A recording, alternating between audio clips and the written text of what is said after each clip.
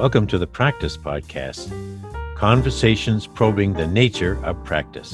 I'm your host, Dave Fearon. Well, this conversation with Tom Casey, who is the founding partner of Discussion Partners Collaborative, will tell you a bit about me as well as a lot about him. This is the fourth time, I believe, that Tom and I have joined for this podcast, and here's what it is about me. I love to talk to people who are looking ahead, making prognoses, reading really big tea leaves, getting a feel for what's coming around that next corner.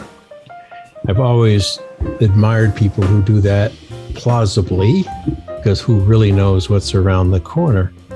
But they've got a pretty damn good idea. And this is part of what Tom offers to their clients and to people who read his books and blogs. So what are we looking at this time? What's around the corner? Well, it's already here, and that is the shaking to the pillars of the trust that we have collectively, perhaps even around the world, in the durability of our institutions. Big picture, right? And big concern. But he focuses on who he listens to very carefully, and that would be the high potential leaders who will be succeeding those who are throwing in the towel for one reason or another. And what they're picking up there is what you'll hear him talk about with me. It's a small sign of a trend, and that is the word disgusted. That capture your interest? It sure did mine. So here is a very with it observer and consultant to two senior leaders, Tom Casey. There are some people, folks, who I can't wait to get back to for another episode. It's a pattern that's emerging in the podcast. There are several people who not only are going through practice changes, and not in the case of Tom, his practice is pretty stable, but what's changed is what Tom studies. And this is Tom Casey. And I should have been prepared to cite a few of the previous episodes, but if you just come back and look down the lineage of this, you'll see how Tom and I have, I think, an evolving theme that was particularly made prominent because all of us have so far, if we're listening, survived the pandemic. Today, not the president. He has COVID, but God help him that he'll be fine. But the fact is that if we heard news that this current president had COVID back before the tremendous effort to have vaccinations, then we would be looking at a very dangerous situation. So rather than keep rambling here, let's put it to the point. Just before I turned on the recording, I said to Tom, I still get the feeling that it's like a big forest fires that they used to have, that after the fires were going, you'd have the ash. It would be raining down, and then the winds would carry it and be raining down far, far away from its source. So in a way, the ashes of the pandemic and the change that people's lives, group lives, business lives, societal lives are still kind of raining down, and we're looking to see what's there, what's going on. So Tom, this is Tom Casey, who is a founder of Discussion Partners Collaborative. And what's their primary service? Tea leaves, reading them well. And so what are you seeing in the tea leaves now, Tom? Yeah, we would, thank you, David. It's nice to be back with you. I think that rather than reading tea leaves, I think that we try to stay one chapter ahead in everybody else's book or thought leadership in order to look smart. Okay, I think that seems to be more of the business model of myself and my fellow partners. It's just try to be sponge for what other people are thinking, saying, and what's the implications for the leadership development strategies that we're offering to our clients. But let me extend your metaphor in terms of the forest fire. Torture away. Well, maybe because what's happening is we're rapidly getting to that point where, particularly those of us who are older and been around a lot, we have this assumption of sustainability and continuity. And if I extend your logic here, I'm beginning, and my partners and I have been discussing, what happens if we turn on the hose to put out that fire and there's no water? Yeah. Okay. And that's actually what has taken us in a new direction in terms of the discussions we've been having. What happened is there's always an inflection point or a pivot when you're talking to current C-suite executives or in some of our service offerings that where we're dealing with the high potentials of the future leaders. And what happened is in April that in the discussions we were having with high potentials, we were beginning and we were talking about how are they perceiving leadership, and on the geopolitical level, on the commercial level, and on the other levels. They kept using the word disgust. Okay. Wow. And they were articulating it with a degree of militancy. I mean, almost to the point where it felt like, you were having a conversation with an ex-wife or an ex-husband that was like, and another thing, all the things you never got a chance to say were flying at you in terms of this discourse. Wow. And, we collaborate and we say, well, what's going on? One of the things we always track is what are we hearing we're surprised by? Okay. And it was this. Disgust. And, we would just say, okay, let's go back, ask them what they're talking about. Okay. Now you got to remember this is April 22. One example was Will Smith getting up and slapping somebody at the Oscars. And the comments being the only good news is that Chris Rock was also black. Okay. Now, if you follow that logic, the fact that anybody was being slapped at an Oscars and were relieved because, they were of the same color, that suggests turbulence. Yes. Definitely. The other examples, and it had nothing to do with Black Lives Matter or racial affinity. It had everything to do with just basic respect.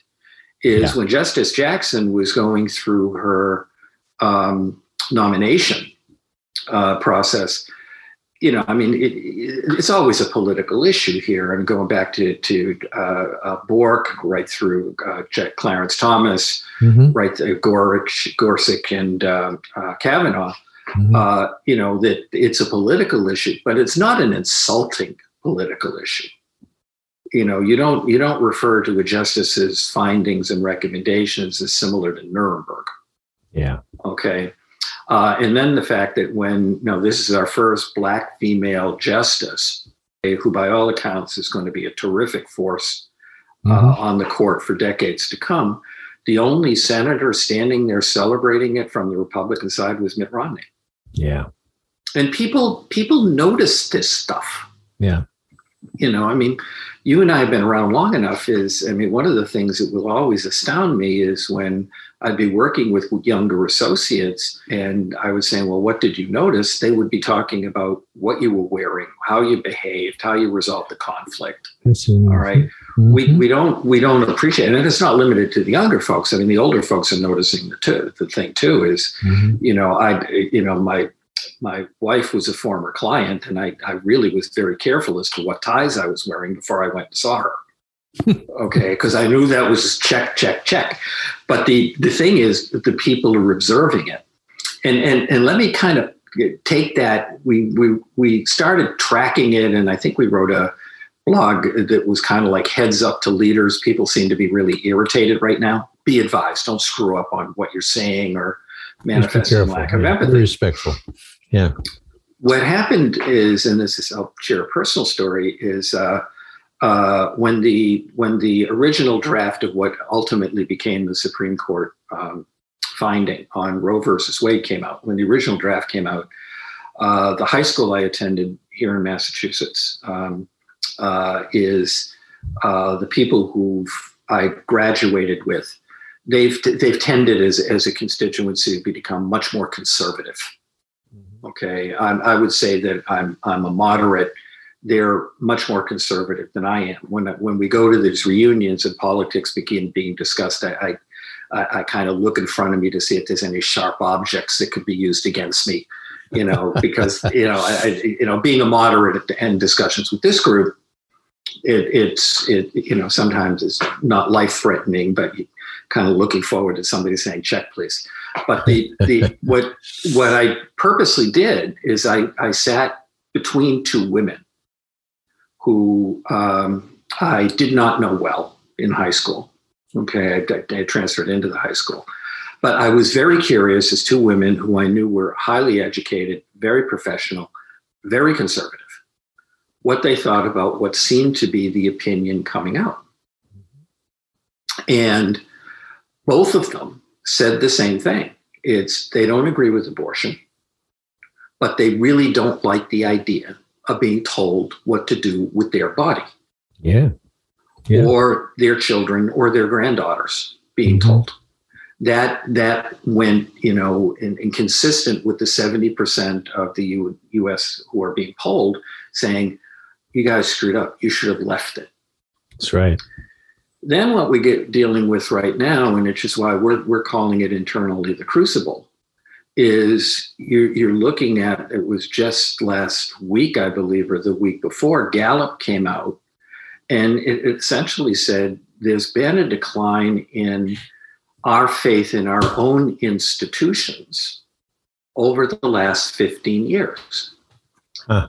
Now, we always look at the presidential approvals, okay? And, both President Trump and President Biden's numbers plummeted down below 40% and just stuck there during their entire administrations. We're kind of used to that.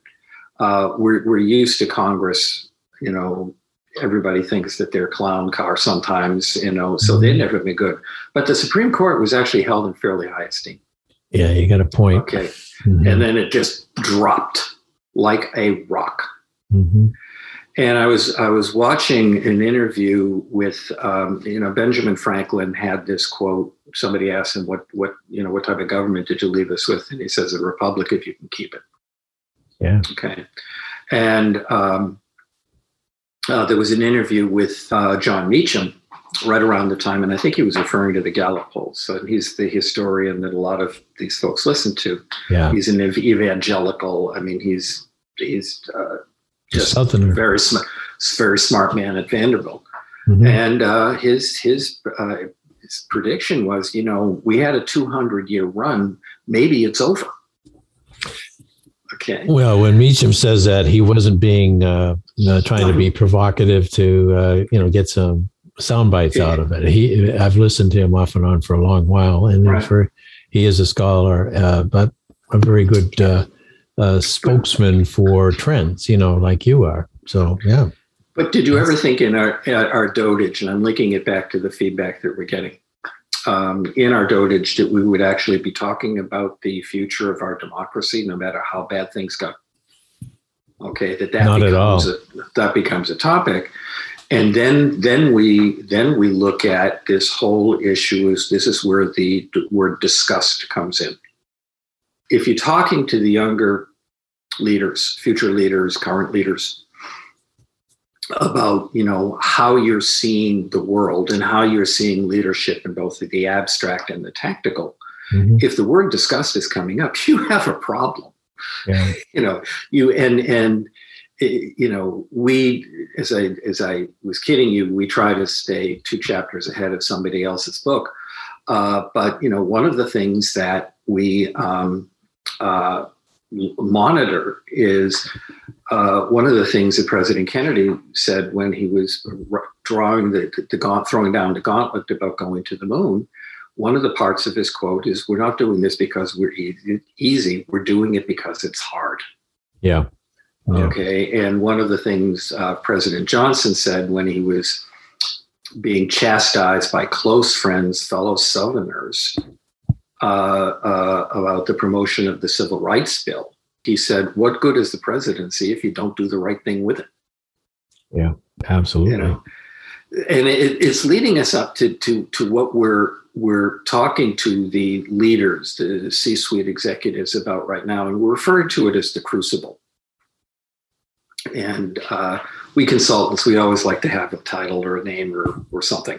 Oh, it gets their attention if they're not sitting up on the rim of the crucible. Looking down in. Yeah, but we use an example about the difference in terms of training in terms of the armed forces. There went a period where other branches, and I've been in the military associated with it for a long time, and served in two branches, Air Force and then Army. And the training, that was certainly the basic training was difficult. Okay, they dismantle you and then they put you back together, and then channel your energies in directions that are mission critical. The Marine Corps during this period, where the other branches were kind of maybe taking it down a level in the hopes they would get more recruits, the Marine Corps actually upped up the pain and suffering associated with their training. And there was at the time, I'm not sure it still exists, but there was at a time where at the end of a training, there was for a day and a couple of days of forced marching, sleep deprivation, challenges, ongoing. And they called it the crucible, basically saying, okay, you're not a Marine until you can achieve this. Yeah, okay. That's a good analogy. A scary one, but true. Well, it helps people organize, helps us organize our thinking when we're communicating with leaders right now, saying, all right, we really don't care where you are in terms of leadership anymore. Okay, it's irrelevant. All right, we as consultants, it's irrelevant. But what you should care is everything that's going on around you and how your associates are looking at it, totally independent of their jobs. Are you as a leader? Okay. And a lack of awareness of that and a lack of taking positions where they're important, that's not going to help you. Okay. If anything, it's going to make you look like a moron. So listen up, look outside what's going on, take positions. And we've talked about this before, engage in the dialogue with your folks. Okay, take informed decisions and do the best you can. Okay, there's yesterday, our organization is part of this movement, if you will. It's called the Council for Inclusive Capitalism. They had it's a global organization. It's sponsored by Pope Francis. It's facilitated by a member of the Rothschild family. And it was looking at, what can be done by organizations like Bank of America, like Deloitte, like Visa, who are all participants in this. What can the big companies do and the small companies do that can support capitalism that benefits more people? Okay, there's basically a trickle down effect to people in terms of capitalism, but also there's stands that are taken, okay, like climate change and like voting rights that are important to the employees of their organizations, but just important to everybody. Everybody should be paying attention to it. Yes. And they had a global briefing yesterday that I attended because we're involved with it in a very minor way. One of my former clients is the executive director of it, which is how we got introduced to it. But I was listening to this and I'm saying they're thinking along the lines of the crucible that we've been talking to our folks about. Okay. And really? their focus is on capitalism and climate change. Okay.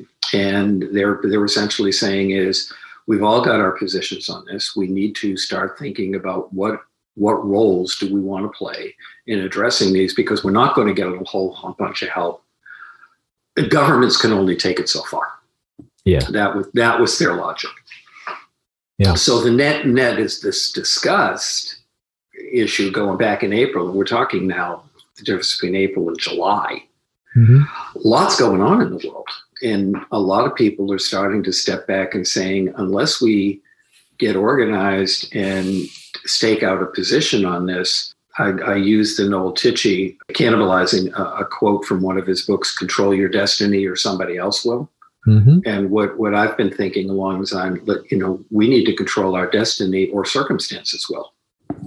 That's a key point, Tom. And I don't know if a lot of people understand the circumstances just keep happening. That's why they're circumstances. And a lot of people say, well, I can control this, but what I can't control, I will let go.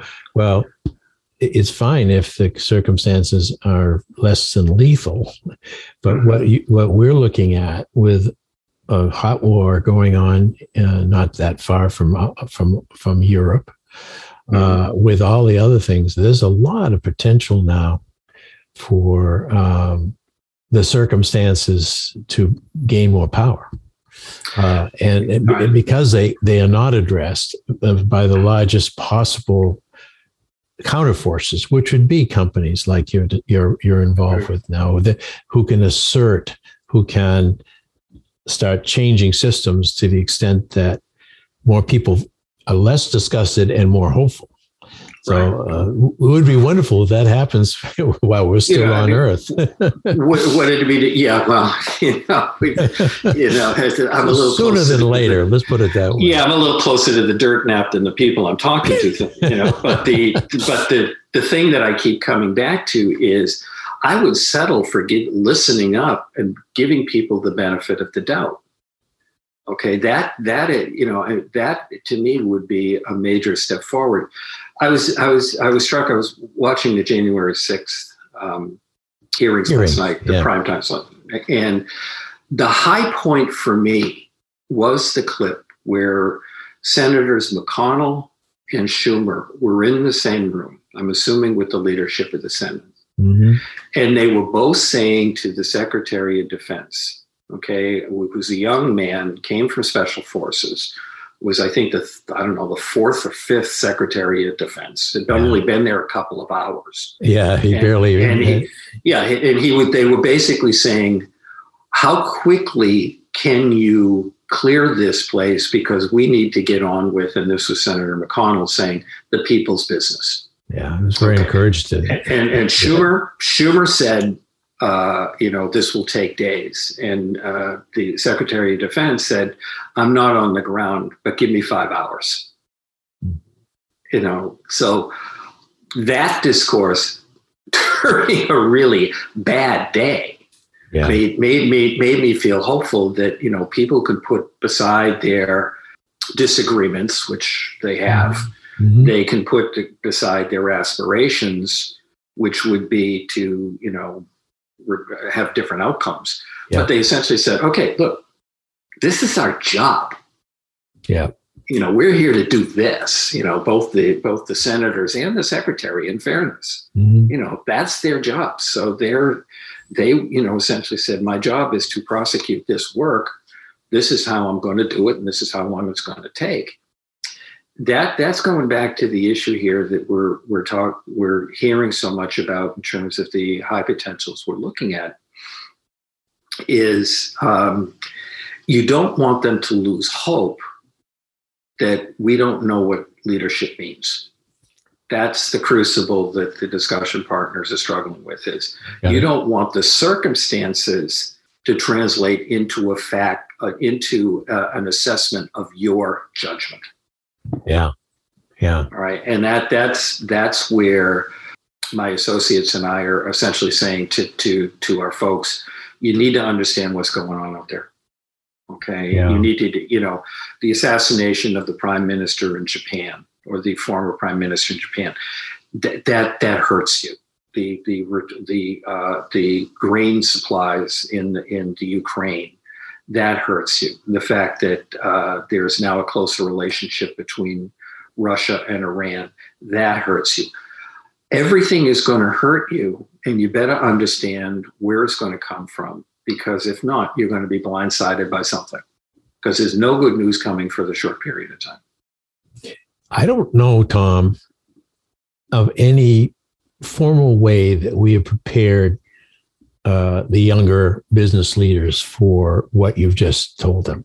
The way a traditional business school prepares an MBA is like read the financials, and the rest, right, kind of falls into place. I'm exaggerating, but it's certainly not. It's they haven't learned to discuss. Right. Like your whole company is about that, and I'm not talking about with each other about how they're going to get through the day.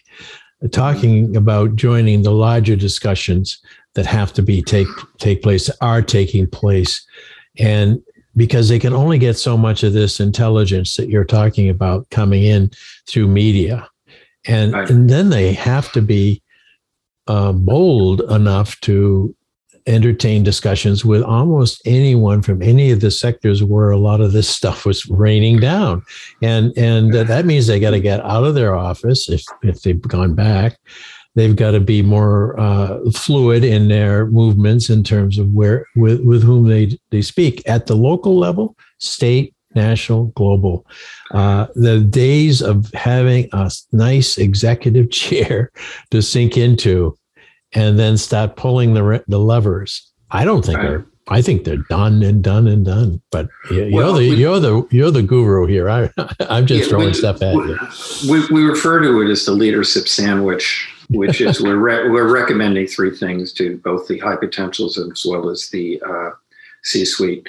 Now's a good time to put down the Wall Street Journal and pick up a biography of Winston Churchill. Yep. Okay, and start looking at, this was a flawed human being, okay, who got overtaken by circumstances and rose to the occasion. He rose to the moment. FDR was referred to by Oliver Wendell Holmes as a second-rate intellect, but, among the more engaging people that he had ever met. And that engagement is what, got him elected president 4 times. Yep. The issue is you need to understand how that worked for them. Mm-hmm. And as the circumstances that we're encouraging people to be the other part of the sandwich here, as the circumstances arise, have an organized way of thinking about leaders when they've been tested. Okay. As these circumstances arise, what were the things you learned from studying those leaders that you translate into how you lead? Yeah, I like that. Story to story. Yeah, their story to my story. Yeah, exactly. I mean, it's we're all a process. We all assimilate good and bad. Okay, lessons learned from other people. Yes, we do. So rather than just rely on assimilation, start going to school on it. Okay, that's the advice we're giving. When your organizations like these folks that are involved in inclusive capitalism, take a stand on a societal issue here, not because it's something that is one of your pet issues, but because it's good business. Absolutely. We've talked in previous sessions, David, about the organizations, the companies in Europe, and that evolved this concept called purpose-driven capitalism. Yeah. That I don't know who coined that phrase, but they ought to build a statue for them, because that just sums it all up. Mm-hmm. And that is the principle by which we need to be thinking about some of these challenges. Regardless if you're a conservative, Democrat, or Republican in the United States, or regardless if you're a Tory or a liberal in the UK, or regardless, I'm going to pick on Peru, as to whether or not you're lean towards socialism or lean towards moderate capitalism. It doesn't make any difference. That's no longer the problem. The problem is, what are we going to do about the challenges? And what can you do about it based on where you sit or where you want to be sitting in the future? Yeah, that's a good way to pin. That does it. That's the message we're trying to get across. I mean, one of the things, we're working with a law firm right now that's going through a succession issue. And what we have found, and with the support of the managing partner, okay, is the high potential development has got nothing to do with making the future leaders that are going to be succeeding him better lawyers. They're good lawyers now. Yeah. It's how to make them better leaders as lawyers, so that the next generation of that company has a future and will grow. Okay, so I hear the word do, and I'm going to reemphasize it, because contemplating, discussing, thinking, all those are precursors. But what I think I hear you now saying, Tom, it's time for the doing. It's time for the doing, because that's where we're going to really test what we know and what we cannot do. There's no more time for just reflecting and just navel gazing, and that call to action. And I'm taking it now to the younger potential leaders. They're looking at the ones who have the authority to do something, and they're saying, what are you going to do with it? What are you going to do with it? Right. And because if you're not doing something that's going to fix some of these huge, or move us in that direction of counteracting some of these circumstances, we're certainly not going to work for you. We're certainly not going to vote for you, or whatever else you want from us. We're going to find a way to do it ourselves. Well, we're I think that's called a revolution. Yeah, or an evolution thinking. We're going to do it ourselves. If I take it back to your original example here, is, I want to make sure that I know where that water supply is for the hose to put out that fire. Yeah. Okay. I do not want to be surprised by that. Yeah. And the other issue is, and if we translate it into doing, okay, there's three constituencies here. One is your younger people. Mm-hmm. The second is the peer, but the third is your customers. Yeah. All right. And if you're sitting on the sidelines or promoting concepts that people just are not supportive of, then your customers are going to suffer. All right. Yeah. I mean, it's by association. They're not going to wear your logo with pride. They're other. Right now,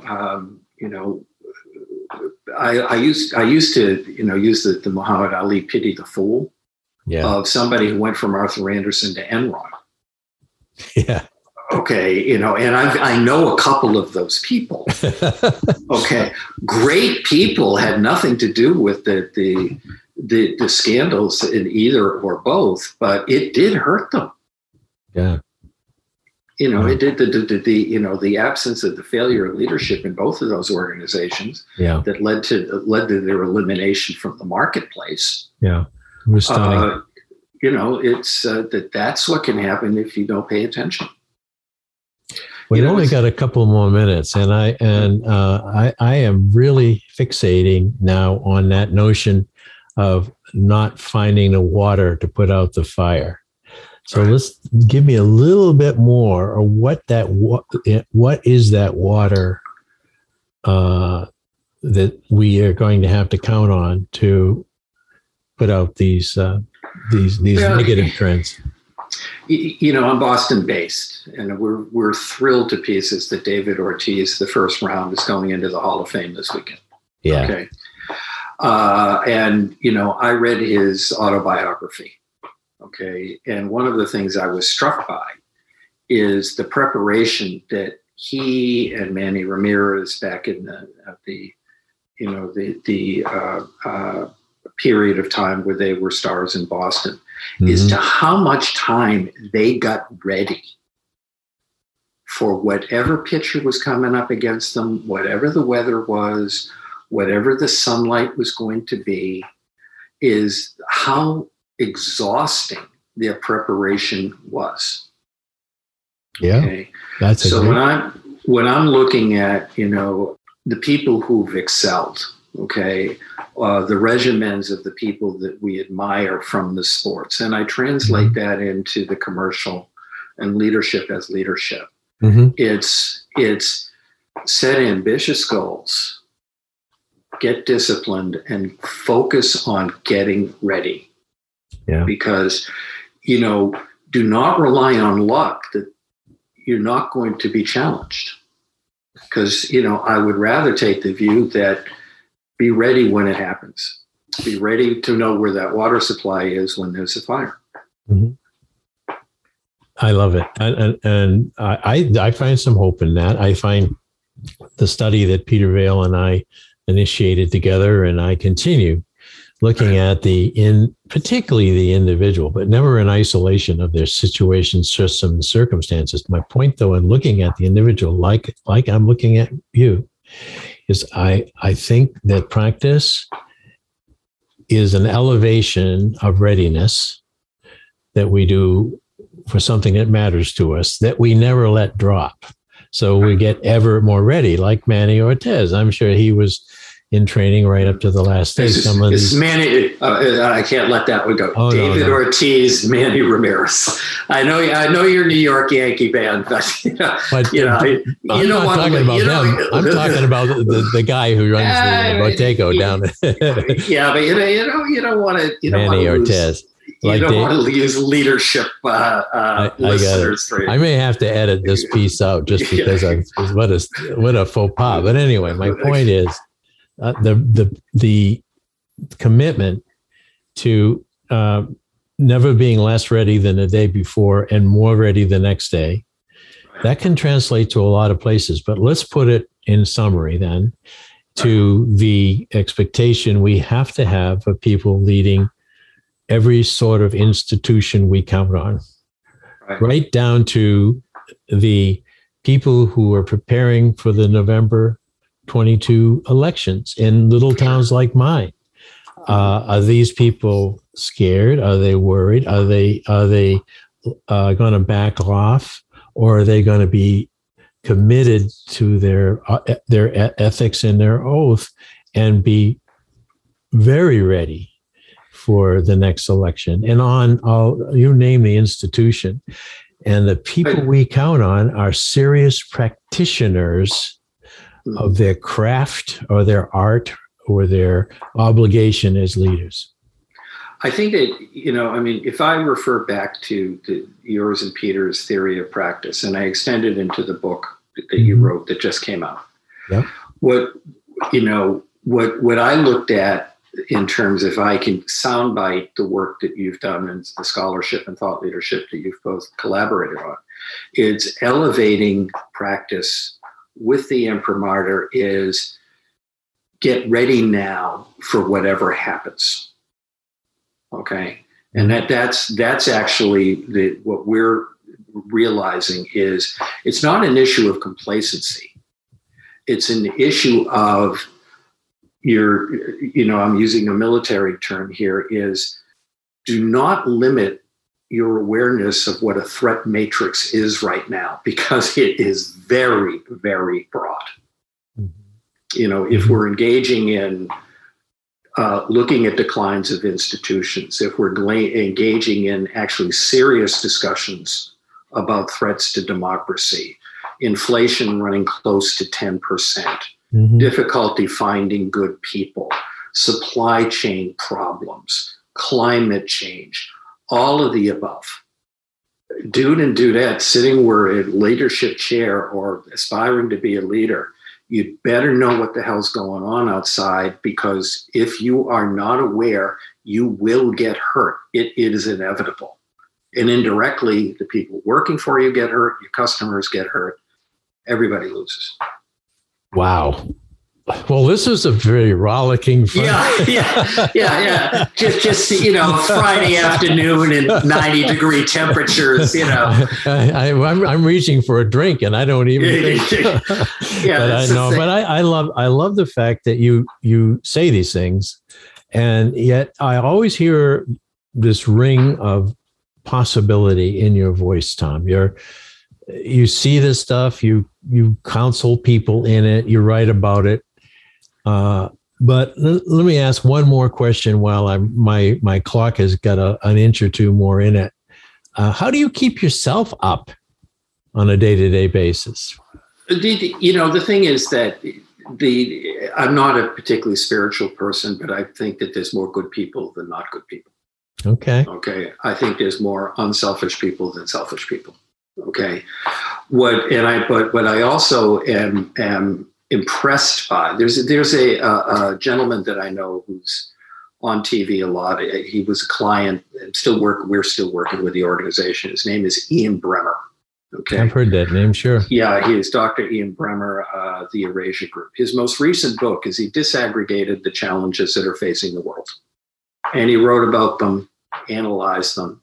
But he basically, at the end of the day, in his most recent book, he essentially transmitted optimism, saying, hey, we can deal with that.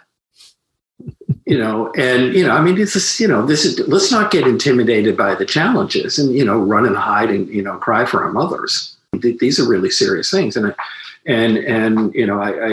remember, I think I wrote a testimonial for the book on something and I know the man. Okay. So I was able to personalize it, saying it was nice to be able to put down a book that's really should have been depressing me and feel optimistic versus asking the question, is it too early for a single malt? Okay. And that was exactly how, when I'm out there interacting with my clients, it's like, there's a military metaphor here is unless somebody died, there still should be hope. Yeah. So, learn from what happened and then move on, but get ready. Human ingenuity, man. We've seen it our whole career.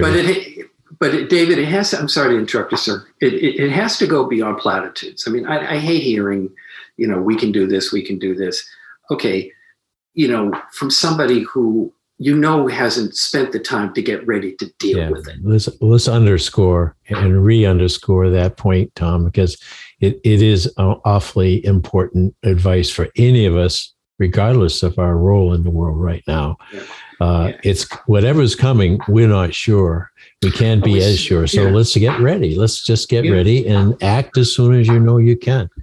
Yeah, I mean, we saw the visible manifestation last night on the January 6th thing. You had Senator Hawley, I'm with you all the way, and then running in fear of his life within hours after. Okay, and what did you think was going to happen, Senator? Those are the things that you come back is, what is a leader in a business do you think will happen if you're not ready? That's right. Well, thank you, sir, once again. I'll be chasing another conversation. Hopefully you will be able to talk about the fact that you're finding people getting more and more ready. That would be cool. This is reverting back because what makes you optimistic. I know they're out there, frankly, and I know that at the end of the day, there's more people like that than those people who are running through the hall after they raise their fist. Thank you again, Tom. You take care, David. Thanks for listening to the Practice Podcast, where we discuss practice with a capital P. If you'd like to hear more, listen in on Spotify, Automatic, and Apple Podcasts, or go to enactionresearch.com/podcast-page. And if you'd like to learn more about social inaction and the nature of practice, head over to enactionresearch.com for more information. Thank you for supporting this show. We look forward to hearing from you soon. Oh, and one more thing. How could I forget? The book on practice as a way of being is available now in digital form, something that would be new, like podcasting to many of us. And it's a great way of learning more and more about what this podcast presented when Peter Vale and I originated it several years ago. So please come to www.enactionresearch.com mylibrary, one word, .world/practice, and you'll see what I mean. Thank you.